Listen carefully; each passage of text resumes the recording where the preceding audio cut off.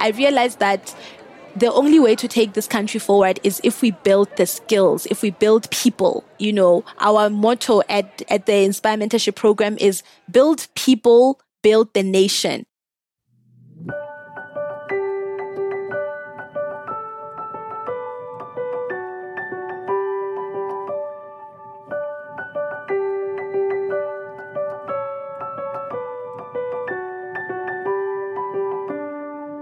The University of the Free State presents a series of conversations with outstanding alumni from this great institution. Voices from the Free State.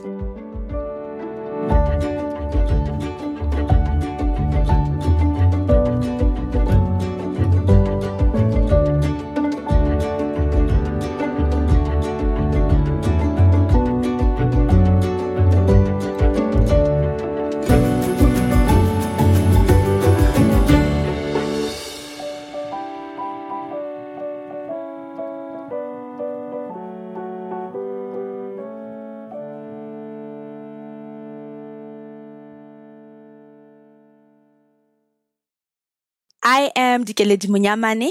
I'm currently the head of strategy, projects, and innovation at Alliance Insurance Company. I'm also a business consultant and advisor. I'm a wife to Stephen Munyamane and a mother of one wonderful 3-year-old boy, SJ.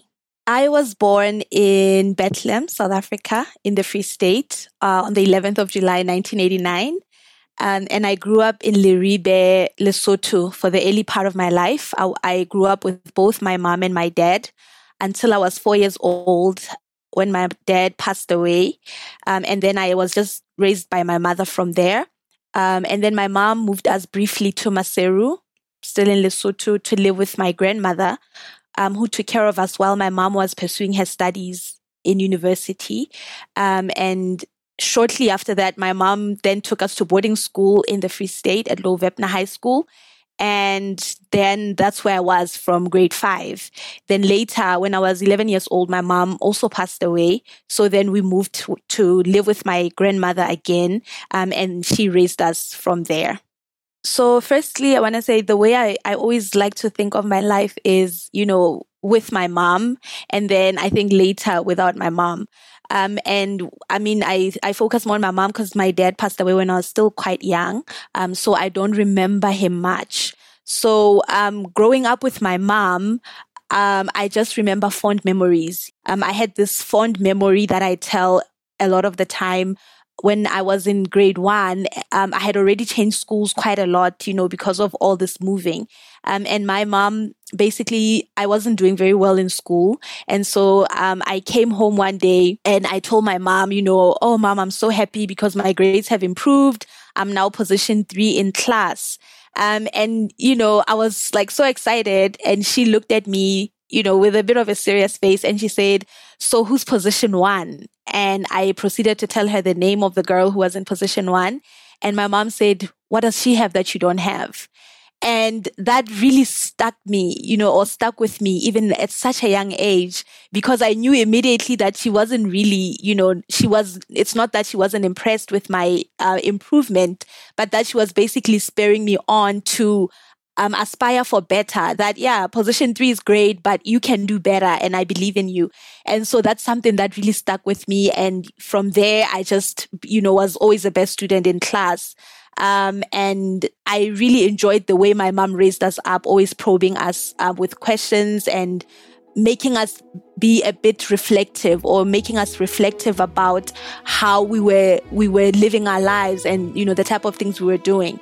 By the time she passed away, I think she had really left that impression on us. I was very independent. I would go to her university. I would basically get on a bus and go from Leribe to Maseru, and I would find her waiting for me at a restaurant or something, or she would find me sitting there waiting for her. Then she would pick me up from there, and then we would go the rest of the journey with her. And then I would go back home the same way. So she raised me up very independent. And so by the time she passed away at the age of 11, when I was 11, I think she had really left that impression on me. And so then growing up without her, Firstly, my grandmother played such a big role, in being a support structure. I always look at her at that rock that is just always there. She's still alive today, and I'm really grateful to God for that. My grandmother was very determined to make sure that we finish school, because a lot of people, when they talk about orphans, they talk very negatively in our society in Lesotho. People will say, an orphan will not amount to much. Orphans are very troublesome. So a lot of people were telling my grandmother that we are not going to make it in life, and that she was really just taking on trouble by raising us. So my grandmother was very particular that we finish our education. And so she didn't even raise us up to do your normal chores that children do in the home, of cleaning and doing all of that. She would just be like, you just clean your room and wash your clothes. I will cook for you.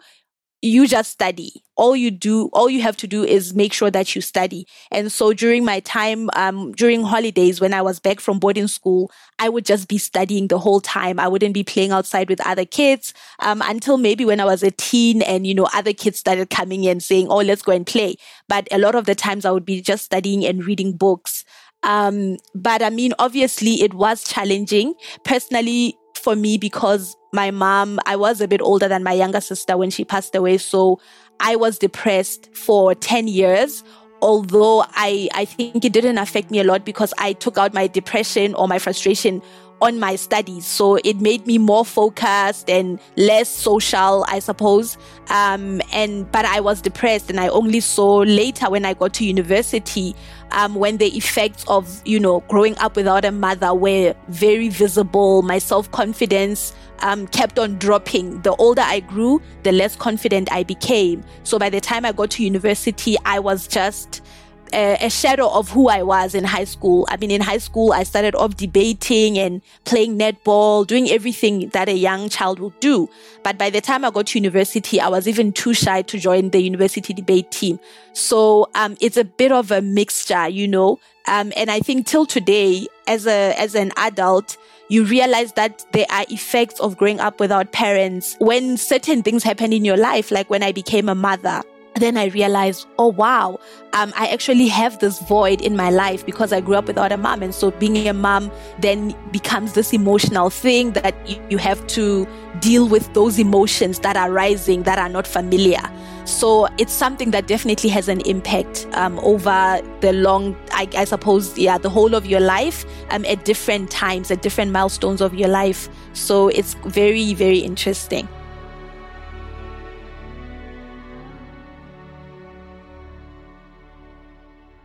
Yeah, so definitely having these strong women in my life and having them, pushing me in my academic life, also made me very, very determined to succeed in every other thing that I would do. So till today, I still have, a mantra that if I start something, I have to finish it. And I'll talk about it when I talk about my studies later on, around how I use that to succeed in my studies in university. But in high school, I was basically doing debate, netball, I was doing athletics, everything. And I remember actually one of the things that other kids used to tease me or to show, displeasure at me was the fact that I'm everywhere. They'll say, oh, you're everywhere. And wherever I was leading. If it was a school play, I remember I played Nala. Nala. My friend played Simba, but I was always the lead character in the play. I was always the, school prefect or leader in the class. I was always the representative if, you needed a representative for a class. So I was always in the lead, in the front, and I was pushing myself. I wanted to join choir. I actually have a funny story around choir because I can't really sing. So I went to the choir auditions at my school. I was, I think, in grade 7 or something. I don't remember very well. But Mrs. Fenter basically did an audition. It was like an individual audition. And I think she wrote an F on my paper. And I saw that. I'm like, okay, I think she wrote an F, which probably means I failed the audition. So I went back to Mrs. Fenter and I said, Mrs. Fenter, even before the results of the audition came out, I went to her and I said, Mrs. Fenter, I wasn't really feeling well when I did the audition, and I think I didn't come across that well. I was wondering if I could redo it again.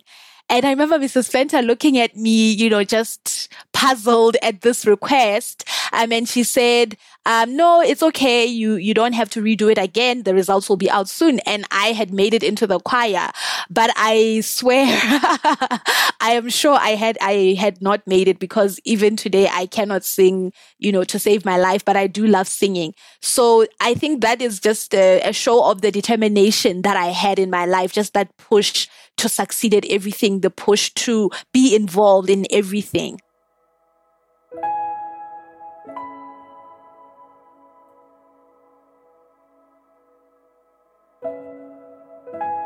In general, as a person, and just judging from, who I am now as an adult, I have a very strong sense of self. And I always wanted to do things because, I can do them, and I want to more prove to myself, that I can make it. And I think there was a time when I wanted to prove to everyone else that I couldn't make it. But I really feel like I knew my grandmother believed in me. I knew that my mom believed in me, and that I feel like when she passed away, I felt her pride, and I felt that my mom is so proud of me. So even with my grandmother, I've never had a sense that, I want to make her proud. It's always been either about, I want to do this because I know I can, or about, I want to, to prove to everyone else. I want to prove everyone else wrong. That is a naysayer, in my life, or that is, might not believe in me that much.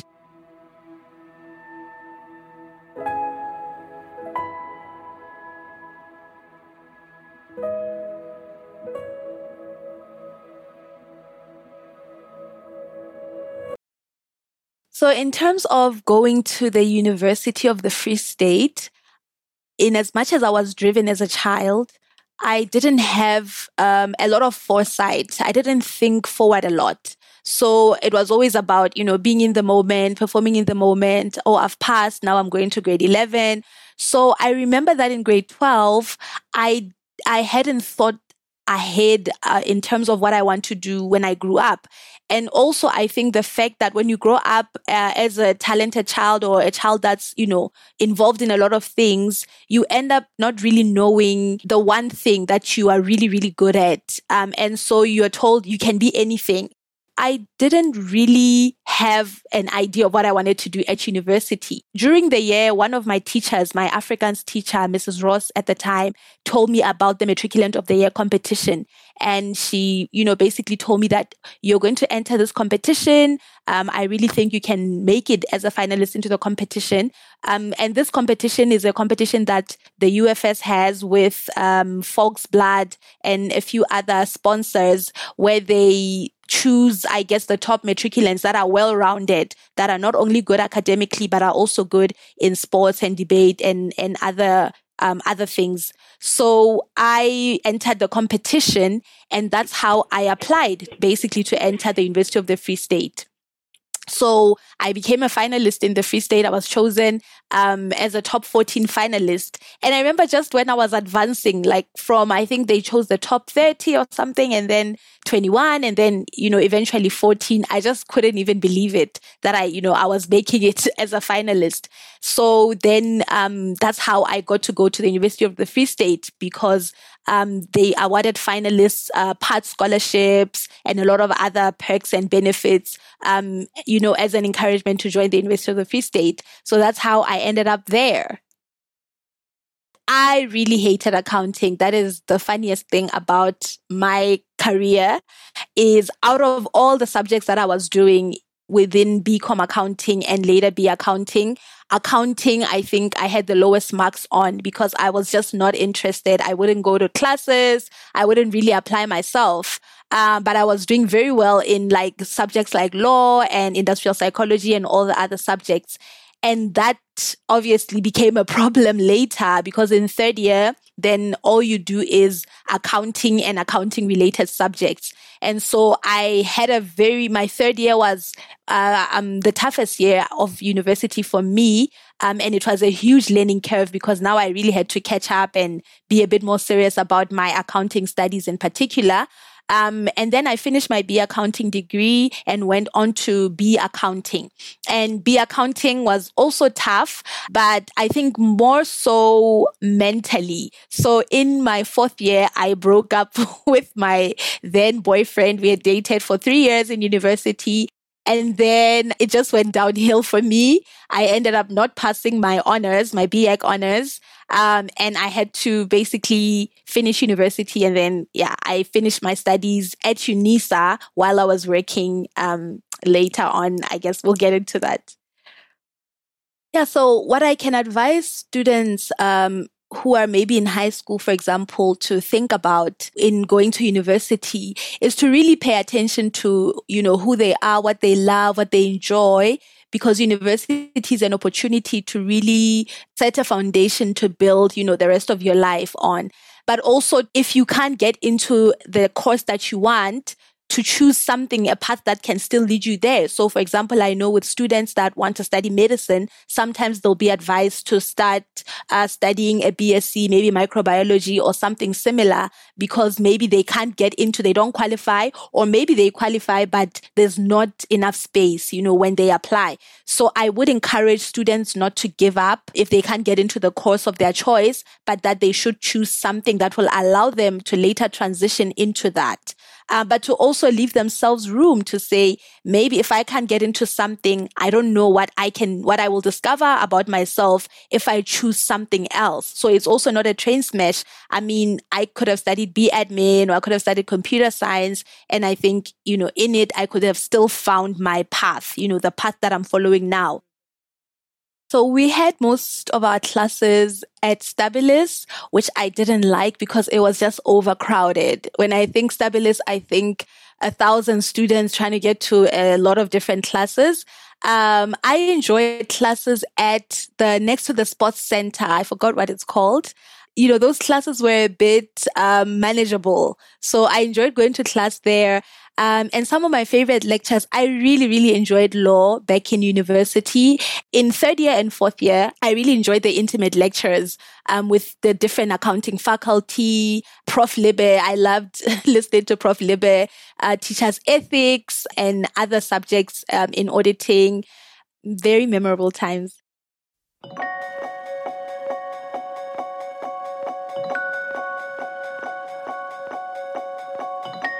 I lived on campus. I lived in Velvicia, go Velvel. And I hated traditions. So I was one of those people that was like, why do we have to do all these things? In first year when we got there and we had to go to the rec farm and we had to go sing with all the boys. Usually we used to visit a lot of boys' reses and sing with them and have to get to know them. Oh, that was I did not enjoy that. But I made the best of it. I do remember that I didn't make it into the singing team during reg because, like I said, I really can't sing. And that was painful because I actually wanted to be a part of it. And I couldn't pull a Mrs. Fenter this time around. So I was one of the people going around carrying the sherry during stage door. Yeah, during stage door, I was carrying around the sherry and pouring it for, the people that were singing. So that's a memory that I have. I think what I loved about Res is the fact that, we're living with a group of young women, and that's where I got to make the friends that I made in university. One of my best friends, our kids are the same age right now. We got married a few weeks apart, so that's where I really got to make lifelong friends. I also served in the residence committee of Res. So I also feel like I got to contribute a lot to the Res community. I was a netball coach. I got certified as a netball coach while in university, and I got to coach my team in netball. I also coached the soccer team. Don't ask me how. I actually ended up playing for the Kofsi football team as a goalkeeper. Yay. Because I was coaching my team and I had gone to watch their practices just to learn, just to see how they play and stuff like that. And I ended up being recruited to be a goalie, which wasn't for long because then later I was doing my honors and I couldn't juggle all those things anymore. But I had such a great time in university. I loved the academic culture and the sports culture. That's what I loved the most.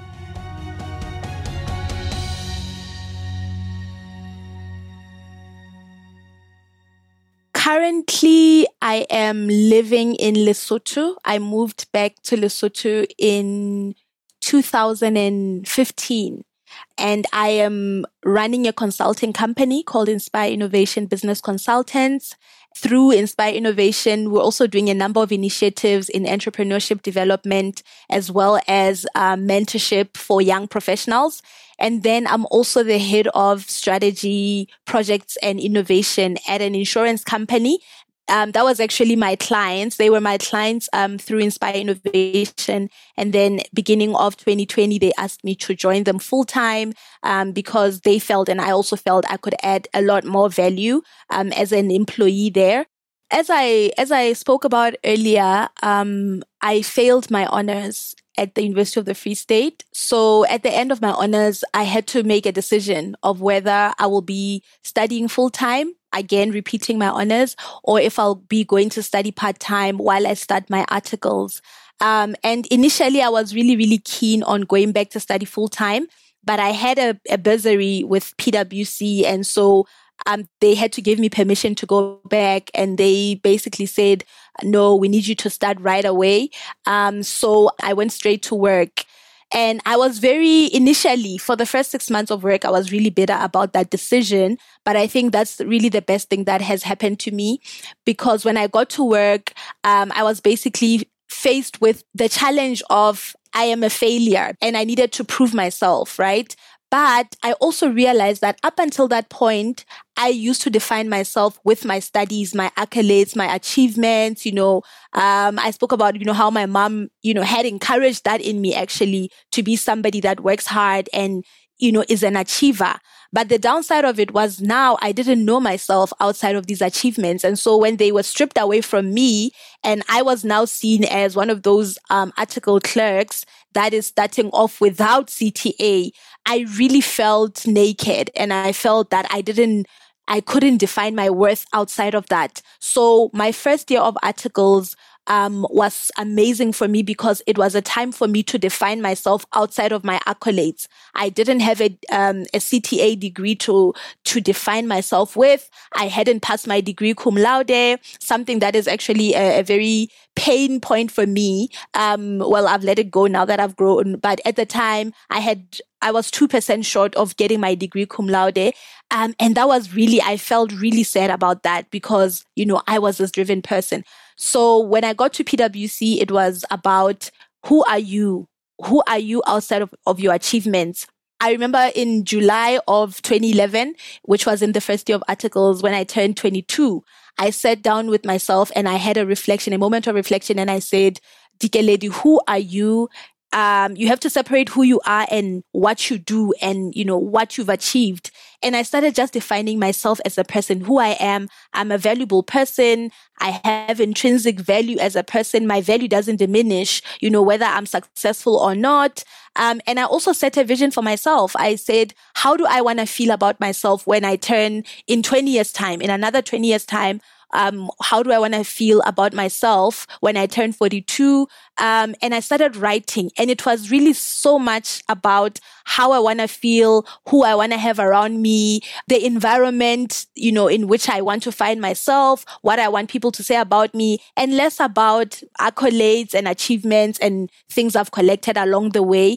And I think I always describe that as a turning point for me in terms of my relationship with myself. And that just defined the rest of my career. So I joined PwC for 3 years. I then made a goal for myself to say, in as much as I failed my honors, I can still qualify as a chartered accountant within the 7 years time frame, which is from your first year up until, you finish your articles. And so that became my goal, to qualify within 7 years. And I did qualify, even though I failed. After I passed my honors, I then failed my first board exam. But immediately I picked myself up and wrote the board exam again, which I passed, and then wrote the second board exam. And then I was done with my articles. So I qualified, at that time, which, made me also regain some confidence around work and, around that part of my life. In fact, after qualifying, I worked for another 6 months at PwC. And then I decided I want to get more experience outside of auditing. I felt auditing had now become a comfort zone. At PwC, I had really left an impression because the partners and I were now having a conversation about, when they want to open a firm in Lesotho later on, which was part of their ambition, they would want me to head up, that type of thing because I had my roots in Lesotho. So at that early stage of your career, if you're already having those type of conversations with your superiors, it means you have really left an impression. For me, I felt, this is a bit of a comfort zone. It's like my success is already figured out. If I go on this way, I didn't feel I would grow as a person. So I then decided to leave PwC and go figure myself out. So I joined SAB as a financial planner for about 8 months. But while there, I felt, I couldn't really connect with the vision of selling beer. I wasn't really feeling that vision. So I decided I want to do something that connects a bit more with my my values as a person and something I could find meaning in. So that's when I started exploring the idea of moving back to Lesotho without a plan really, but just saying, I think with the skills that I have, I can find something useful. One of the things about the chartered accountancy qualification is it's such a good fallback plan. You can't go wrong with it, I feel. So I felt if I don't come right, I can still come back to South Africa and find a job and catch up very quickly with my peers. So I then left South African Breweries in 2015 and I moved back to Lesotho. So now I said, okay, I think it's time to now start that consultancy that I've been dreaming about. And then later on, I joined Alliance Insurance, as I mentioned. So I think failure is very important in life. It's actually a part of life because it helps us develop as people. And not only failure, pain as well, setbacks in life, anything that doesn't go according to our plan, helps us develop muscles, that we didn't think we needed to develop. And it shows us weaknesses in our lives that need a bit attention. And if we can use failure as an opportunity to learn, then we can gain the lesson of that failure in life. And how I've seen this in my life is the one failure that I spoke about of failing, my honors in university. That was one first big failure for me. And it doesn't mean that after you've failed and you've made the best of that failure, that you get used to failure. Later in life, there've been other failures or setbacks or, challenges in my life where I've had to learn once again that, okay, it's okay to be in a situation where you hadn't planned to be and to then see basically what you learn from that situation. So I'll make an example with the fact that I spoke about how my career hasn't been a straight journey. So for example, if I had stayed in auditing, I would be a partner now and I would be a celebrated partner because I'm 31 years old. So you don't really get a lot of people being partner at 31 years old. And so sometimes when I start feeling like maybe my career is not where I would have been if I had stayed in South Africa, and I start comparing myself to my peers in South Africa who honestly have way more opportunities than I think anywhere in the rest of Africa, I start feeling like, oh, I wish I had stayed in South Africa. And then I start feeling like a failure. But if I look at the kind of skills I've had to develop by working in Lesotho, in the environment that I'm working in, through doing the initiatives that I've had to do, which only makes sense here, because in South Africa, for example, there is a professional development program for young professionals. So I wouldn't be somebody to go and do that. So in this space, you find yourself doing things because there is a lack of things. If you focus on what is not there, or you focus on the challenges without focusing on what they are there to teach you, then you miss that lesson and you miss the person that you become in the journey of dealing with the failure. My decision to move to Lesotho was, for the most part, based on my desire to live a life of purpose. When I was in Bloem, just for a bit of context, I was going to a church called Christian Revival Church. And, one of the recurring sermons of the church was about what is the one thing that you would do, that you want to do and you need to do before you die. And when I looked at the life that I was living then, at the time I was still a financial planner, and like the type of things I had to do on a daily basis, go to the depots and count stock and do all those things, I didn't feel that that's what I wanted to be doing. And I also felt that, the kind of job that I'm doing, if I leave tomorrow or I die tomorrow, like finding a replacement would be so easy because there's not a lot that I'm doing that is bringing Dikeledi and the core of who Dikeledi is to the workplace. It was pretty much just doing what anybody could pick up and do tomorrow. So I really had a deep dissatisfaction around purpose. And I also started realizing that I'm somebody that really needs to fulfill. I need to feel like I'm bringing all of myself to work, and I need to feel that I'm doing something that is important to the betterment of society, which I didn't feel then. So I then, obviously, because I had always wanted to go back to Lesotho, felt I think that is the best place for me to go and live out, this desire. So since starting Inspire Innovation, a big part of what we do is entrepreneurship development and mentorship. The core of it is skills development. What I realized as I started working in Lesotho and being involved in different things, I realized that the only way to take this country forward is if we build the skills, if we build people. Our motto at the Inspire Mentorship Program is build people, build the nation. So I've now really shifted my focus to the need to build people, capacitate people with skills, capacitate people with the ability to choose, what they want to do and to discover themselves and to locate themselves within the society as an important part of the society and as people that can contribute to the society. So the role that I see us playing really is that, in as much as part of what we do is serving organizations, but the focus is the people in those organizations, making sure that the people feel that they can build the organizations or that they can build institutions or that they can contribute to solving the problems of the society. That's the bigger vision, but obviously we take small steps to get there. We work with small groups of people, make them aware of their purpose, make them interrogate their values, make them interrogate their contribution to society. But we also believe that you can't give what you don't have. So the first part of what we do is capacitating people to help themselves as individuals. And we believe that when people's cups are full, then they can start looking around and saying, what role can I play in society? So we don't believe in placing a big burden on people who don't have much to develop their country. They can't give what they don't have. So a big emphasis is on capacitate people, give them skills, give them resources to better their lives, and consequently, other people's lives will become better in the process.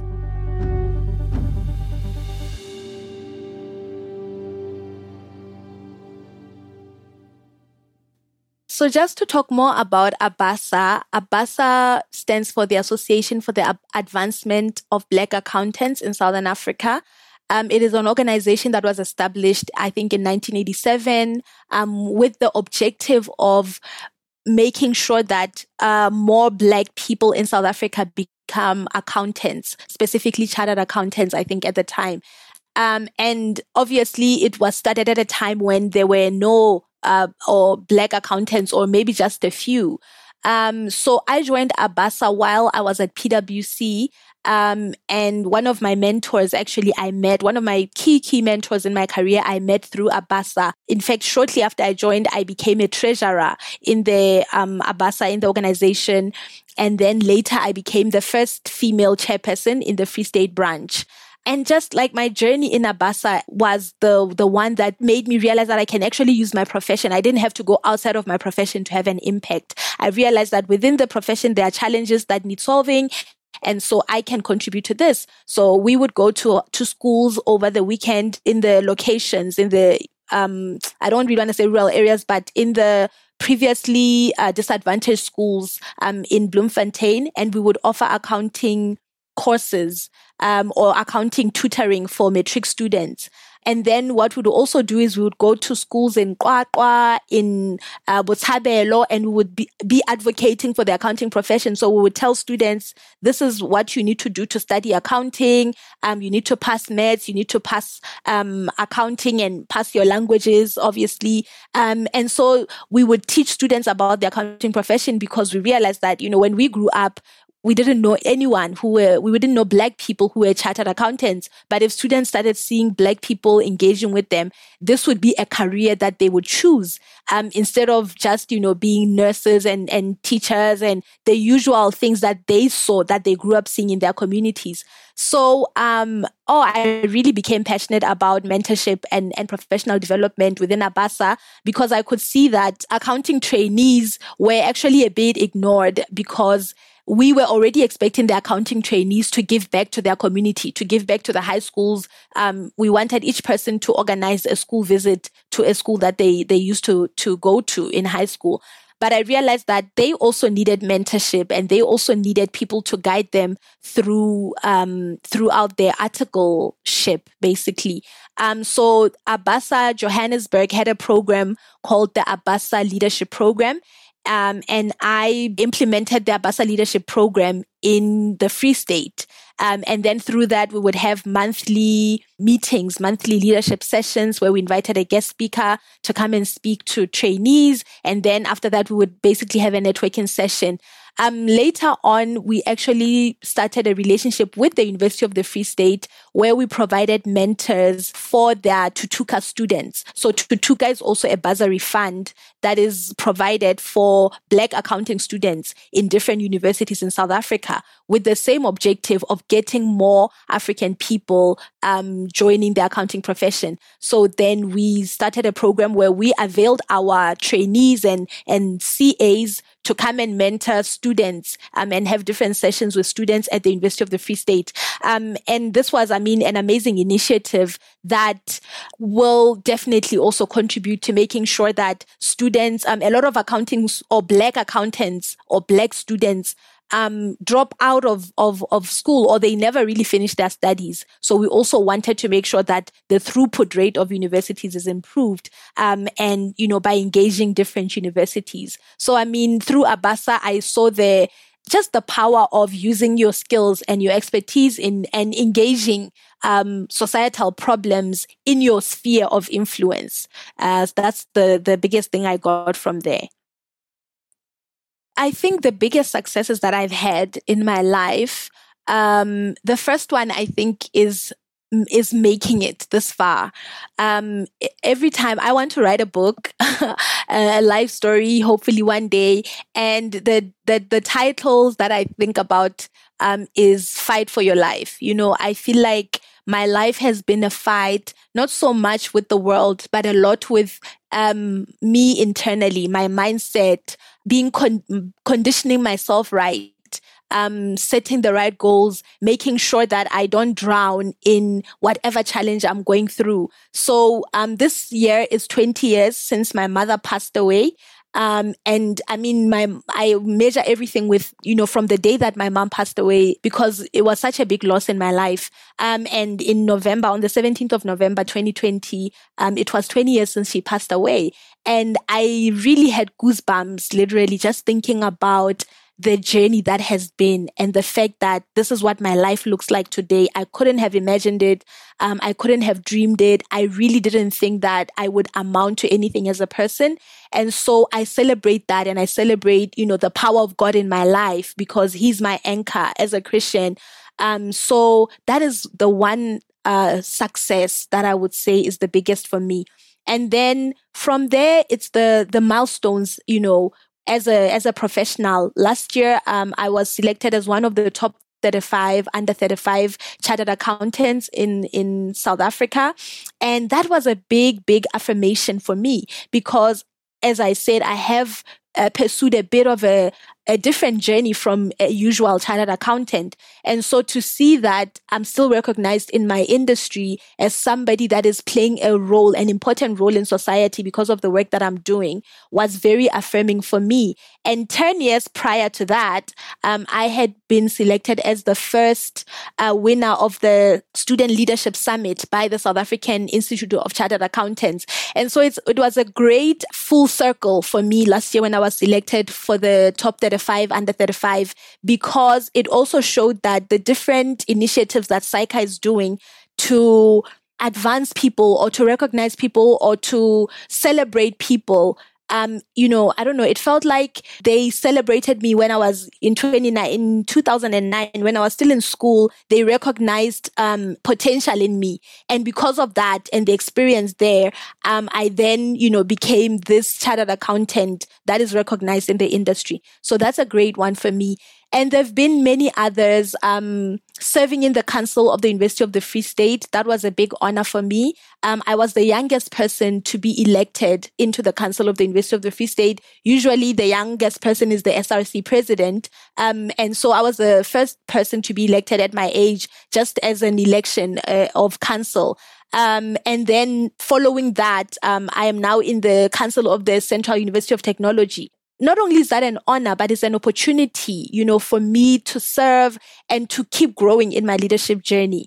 And there have been so many others that, I just really feel honored.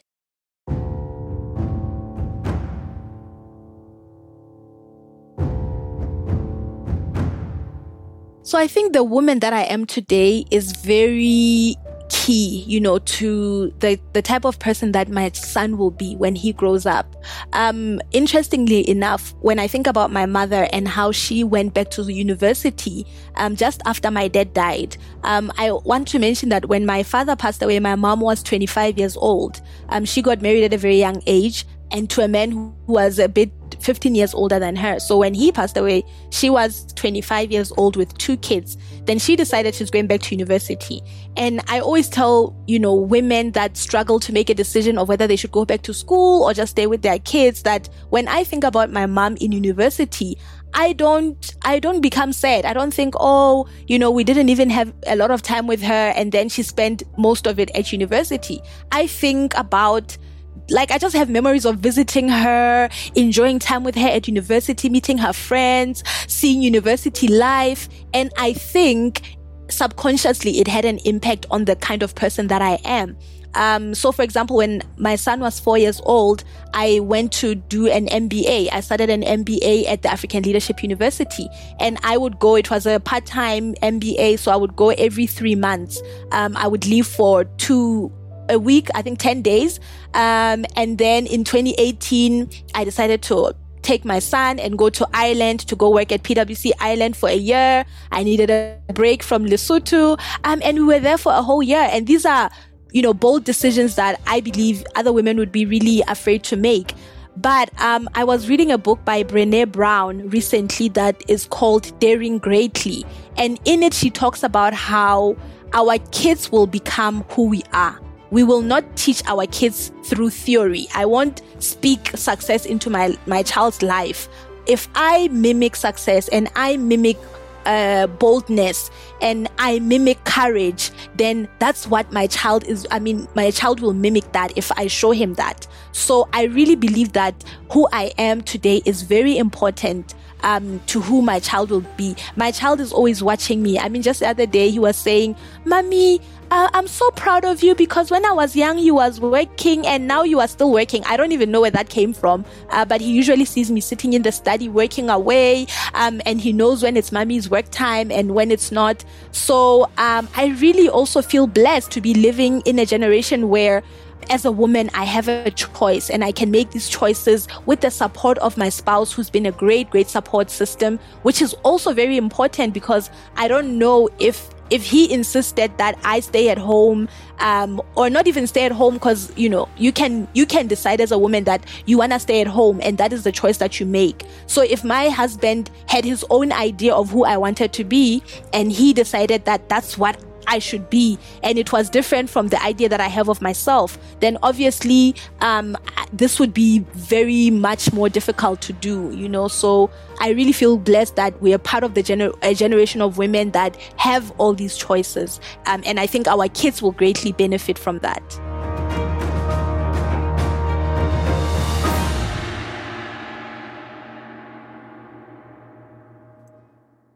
The future projects that I want to do are mostly around skills development. So we've now run our mentorship program for a year.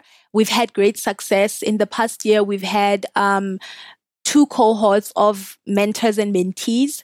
And in our second cohort was specifically just consisting of legal professionals. So we want to influence key professions in Lesotho. So my vision is to see us partnering with professional associations, partnering with organizations, employers, and developing programs for them and having them, buy into our program.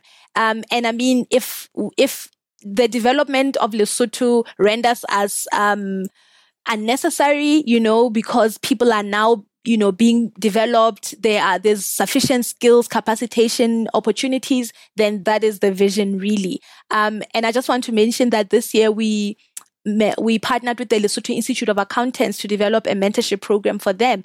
And so I'm hoping that, the Law Society of Lesotho will also come on board at a later stage when they see the success that we're having with the lawyers, because professional development is pretty much the same in every profession. So I really want to start partnering with all these key associations and organizations in the country so that we can scale our impact. One of the interesting things is that back when I was in university, the alumni community or alumni association, it just seemed to be so far away from all of us. It just seemed to be a community of certain people. And I really commend the UFS that they are now doing a drive where they want to involve all their alumni. And I know that, in Lesotho at the moment, there is an alumni association, which is also quite still young and needs more developing. And I think the role that the university can play, right now in industry, we're talking about partnerships with universities, because we're realizing that there's no longer a gap between school and work, the work environment. So I believe that we can find learning opportunities for alumni who are in different industries, and partnership opportunities between organizations and the University of the Free State, in order to provide that learning opportunities to alumni and other people as well. Yeah, I think, as an alumni, I think there's so many opportunities for me to give back. I spoke about the mentorship program that we did with Abasa and Tutuka, and I do believe there are other needs that the university might have of connecting students with the workplace once again, because these things are now really blurry. So I think the alumni can really, really be engaged to be involved in such, initiatives. I think that people that come from different backgrounds that find themselves coming together at university, that firstly is an opportunity to understand the differences. So how people like to say, we're not that different, you and I, we're the same, so let's get along. I have a different view on that. I believe that as people, we are different, and that we can actually get along at our point of differences. That being different doesn't mean we should look for commonalities so that we can get along. And I think that's one of the biggest challenges that South Africa has right now, that we want to find places of commonality before we actually get along. When I think about my time back at university, one of the regrets I guess that I have is that, especially like having the different classes in English and Afrikaans, is that it didn't provide a good opportunity for people to come together and to learn about each other and the difference, different cultures and the diversity, because the differences actually make us diverse and they make us need each other, because as a person, I can only do so much because of my background and my character and my limitations basically as a person. But if I link up with other people that are different from me, then we can achieve so much more. And so I think more than anything, when we're sitting together in class and we come from different backgrounds, we need to bring out those differences and celebrate them. Because at the end of the day, the one common thing that we have is that we are human. We are human and we matter and we are valuable, all equally valuable. So if that is the core, then that's enough, then beyond that, we just have to get to know each other. Where do you come from? Be interested in another person and be interested in the story, knowing that at the core, they are as valuable as you are. My advice to current students would be to make the best of your university life. I don't know one person who's an adult who does not miss the university and the time of not having responsibility and the time of just having endless amount of time to do whatever it is that you wanted. I actually look back at university and I think, why didn't I get like 150%? Because I had all this time to study and do nothing else. So, and the other thing is to put yourself out there in university. The only way you're going to get to know yourself is if you actually get involved in an association or, within your faculty or at res, wherever you live, get involved so that you can start learning yourself and learning the kind of things you like to do and the kind of things that you don't like to do. I always tell people that I thought I would love working at an orphanage. So I volunteered, I think during study breaks, I would volunteer at an orphanage next to where my grandmother lives. And then I realized that I don't enjoy it at all. Because it made me feel powerless. I wanted to do more for those kids and it was just a frustrating experience for me. So I wanted to be involved in other ways, So it's a big point. Like it's a big point of self-awareness to say, I might have been an orphan, but I don't really enjoy working at an orphanage. So I think people, if they put themselves, students in particular, if you put yourself out there in university, by the time you get to work, you're self-aware and you can also contribute to the workplace. You sort of have to start somewhere. And then seek mentors. Seek mentors in people who are ahead of you in their studies. Seek mentors in people who are following the career that you think you want to follow. Seek internships during study breaks. Learn as much as you can and be curious. Not with the point of making like a lifelong decision, but with the objective of just getting to know yourself a bit more so that you can, start making these small decisions for yourself as you go up your career ladder. How we as the alumni can get involved. The first thing is, obviously, we have to have a connection with the university. We have to find a connection. During my time at the UFS, basically the RAIDS video made headlines. And there was a lot, around that experience and a lot around how the university dealt with that video. And for me personally, it created an opportunity for me to reach out to my Afrikaans friends and say, what do you think about this? What are your views? Why are you not as angry about it as I am? And to understand where they came from.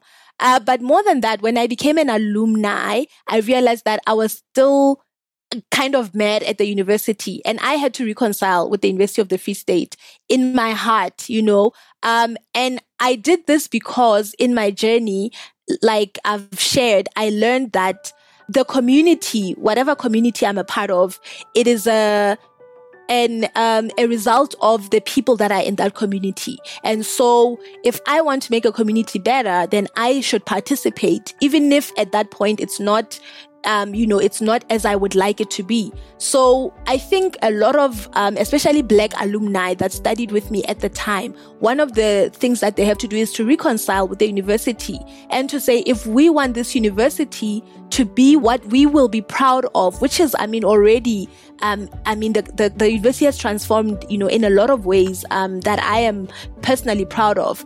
But if we wanted to continue growing and continue transforming and continue reflecting the society in which, it exists, we need to contribute to it. And so we need to go back and be involved in whatever ways that we can be involved, either mentoring a student, contributing, to funds for a student to study and be successful, or contributing to university initiatives, such as this one, being part of the council where the highest decisions are made in the university. So as an alumni, I think we actually have a responsibility to go back with what we know, the skills that we have, and the resources that we have, and to make this university one of the best universities, maybe one of the top universities in South Africa.